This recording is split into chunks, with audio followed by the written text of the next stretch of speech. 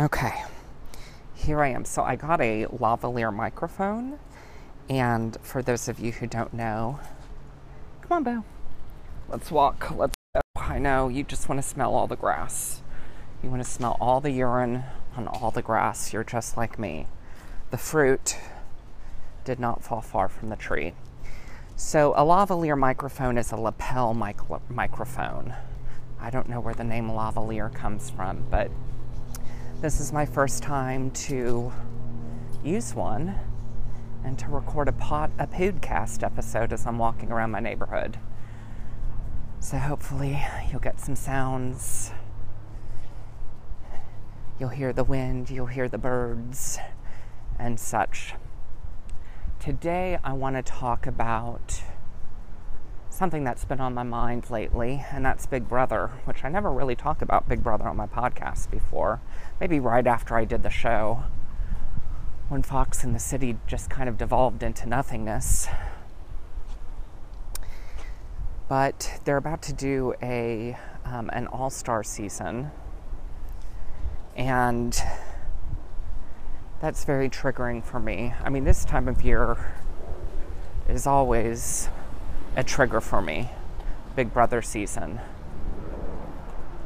because the fans get back into it and they love to incite responses from past house guests, and it's just really unpleasant. And this, by the way, this summer is my 10-year anniversary of doing the show. I don't know why humans think, things in multiples of 10 are meaningful, but I guess it is meaningful. I've been in the midst of all this reflection, and I get dreams of what it would be like to do the show again. I mean, it was such a unique experience, so I know I shit on it a lot on social media, but it was a lot of fun to do. So today I got triggered. So first of all, let me explain the reason why the All-Star season is even happening. This doesn't take a rocket scientist to figure out, but they weren't able to go through the regular casting process this season because of COVID.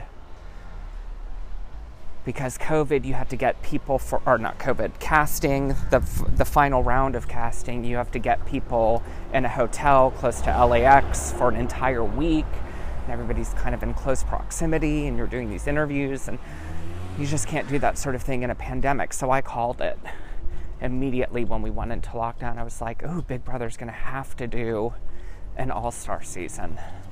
They're going to have to. And so that's what they're doing.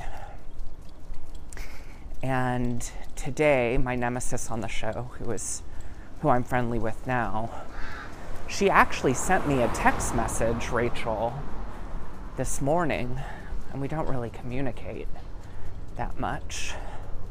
But she sent me a text message, and she said, there is a charity that's not able to really organize and get people together because of the pandemic. So they want to do a Zoom mediated 10-year anniversary of Big Brother. Would you be willing to do that? 95% of the proceeds go to children. I don't remember what the children have, how they're afflicted and what they need. Children with 12 heads, I don't know. But I'm happy to do it. Because it would be fun to talk to people again, and as long as the money goes to charity, then I'm cool with it. And so I said, yeah. And then later in the day, I was on Twitter, on the twits, and I saw a really cute jogger pass me. He's tall, which I love. His hairy, muscular legs. I'm very into it, y'all. Very, very into it. I would really like to drink of him. I would like him to impregnate my mouth with all of his babies, our babies. I got tickets for 2, 3, really. So she posted, because, you know, she puts the B in subtle. She said, "Hey, Twitter family. I'm going to take a social media break, so be sure to wish Brendan, her husband, who she met on the show, a happy birthday on July 2nd. So, of course, this means that she's doing the show again and she's going into sequester. And I thought, oh my gosh. I mean, first of all, I love seeing Rachel on the show. Not that I've watched the show in a zillion years, but she's an interesting character. But I started thinking about it, and I was like, this is going to be her 6th time to do a major CBS reality show. Here's that motorcycle. It gets so on my nerves to be this loud. And he knows people in the neighborhood hate it because I was on Nextdoor and people have done entire threads. Listen to how loud this guy is. Listen to this. So annoying. At any rate. And, you know, they put these aftermarket products on to make their motorcycles even louder. It's so annoying. At any rate. Okay. At any rate. I'm cycling that phrase, at any rate, over and over. I'm just going to keep saying it. So I was doing the math and I thought, okay, this is going to be her 3rd time to compete on Big Brother. She's competed on The Amazing Race 3 times. So it's the 6th time that she's done a CBS reality show. And she's been on The Bold and the Beautiful multiple times. She's been on The Price is Right. And she's not alone. The other big showmans from Big Brother, Jeff and Jordan, they've done Big Brother twice. They've done The Amazing Race. They've done The Price is Right. And showmances get just special treatment on the show. Okay? They just get special treatment. They get to do it a zillion times. And one of the things that is especially frustrating about that is how tokenized sexual minorities are on the show. Because when you're a gay man, as I am, then you don't get the opportunity to be on the show with another gay person. You know, you're allowed to be gay as long as you don't go gay, right? Because if you were in the house with another gay person, imagine a gay kiss on that show. Imagine gay people hooking up or sleeping in the same bed or even having sex in the house, as multiple straight people have done. So what it does is CBS likes to provide the illusion of inclusivity, right? Like, here's her token gay, but don't worry, they're never going to have an opportunity to be offensive to you. But the straight people who fuck in the house and get finger banged in the house and do all this other shit, entire challenges are built in honor of their sexuality. Like Jeff and Jordan came back the following year and they hosted a Lover's Lane competition, which is a bowling competition, and Brittany, after she became pregnant, who I love, by the way. So my frustration is not with any of these people. It's with just production's machinations. When she became pregnant, there was a whole challenge that was like a baby shower, and the contestants were put into these oversized cribs and had to create a baby mobile for Brittany's baby. I mean, it's crazy. It's crazy. So one of the things that I've been saying on Twitter is, and sorry, before I get to that point, meanwhile, gay people don't even get friends and family packages on the show. I made it to the final 5. Everybody who made it to the final 7 and beyond my season got a friends and family package, which are these like 5-minute segments where it shows your friends and family members watching the show, and it really humanizes you. It's like, this is who Reagan is outside of the house, and go Reagan, and shows people, you know, it shows you connected to family. And so when you don't get that type of friends and family package, then it perpetuates the myth that gay people are disconnected from family and friends and meaningful relationships. And so that's frustrating. And I'm not the only one. Andy, who won his season, didn't even get one. So it's par for the course. Now, meanwhile, if you can prove your straightness on the show, then the world is your oyster. they'll just keep bringing you back over and over and over again until you or your showmance partner win the game. So people who are minoritized house guests are treated as, whether they be sexual minorities or racial minorities in the context of the United States, they are depicted as mere stumbling blocks that get in the way of a white, straight showmance winning the game, right? They're just a distraction. They're a nuisance. And if the straight showmance doesn't win the game, you just bring it back over and over and over again. And even after they win the game, you just keep bringing them back. You just keep bringing them back over and over and over again. And so today I wrote before my walk, I just said, it demonstrates such a profound lack of imagination on CBS's part to bring the same few people back so many times. Did I say, I may have already said this, but in the 30 times they've brought house guests back to Big Brother to play another season, they've only brought one gay person back one time. My friend Marsalis. I mean, it's nutty. It's nutty. And it's frustrating. And that's one of the things that just gives me kind of like a post-traumatic stress about the entire experience. When you feel so used. Oh my gosh, this woman's on her phone. Listen to how loud she's talking. You can hear this now in the lavalier. Hold on. She gets close enough. Hold on. She stopped talking.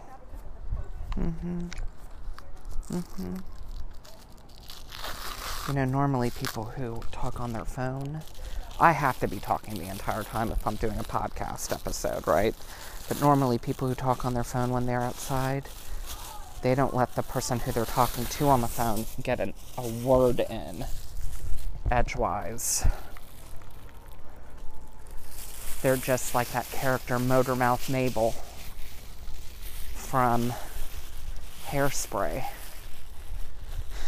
And I got something else to say, and something else. Just got a lot of stuff to say. I really hope this lavalier mic works. Because it would be fun to continue to do stuff like this. My friend Madge on her podcast said she's changing her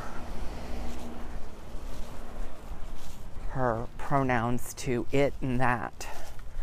And I thought, oh, that's really interesting. I like that.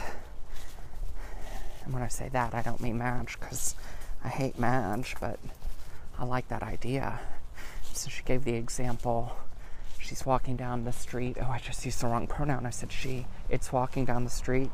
Somebody goes, oh, look at it walking down the street. I want to have sex with that. Or I want to throw up on that. And I may change my Twitter headline to change my pronouns to it and that as well. I think that Madge is onto something. I might be doing it for different reasons. I think Madge is in part doing it because she thinks that obsession with pronouns is just silly.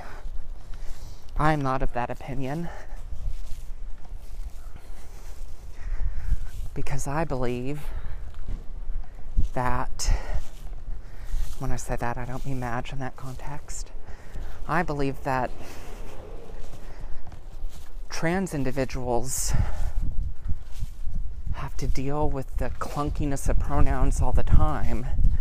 So I love the rhetorical aspect of people who don't identify as trans having to think and have conversations about pronouns. I think it brings about awareness. So me adopting, and I really can't speak to what Madge's motives are. I think maybe just to be funny. But to me, if I changed mine to it and that, I would be doing it seriously to I'm going to write about this more on Facebook when I get home, to, I guess, call attention to my objectification. You know, I just did this whole, how long now, 15-minute spiel about being made to feel disposable. And so that and it speak to that. Okay, Bo, stop.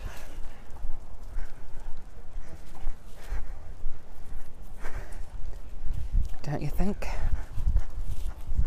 It's okay.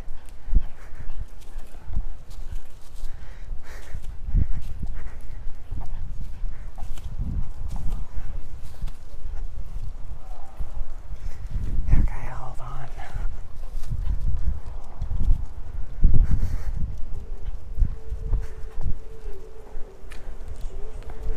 So let me ask you a question, audience. Why is it that people, well, I can answer this question even as I'm formulating the question in my head.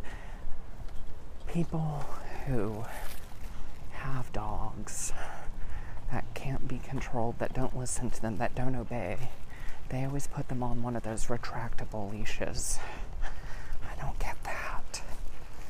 Explain it to me. Because everything I've read, all the literature says a retractable.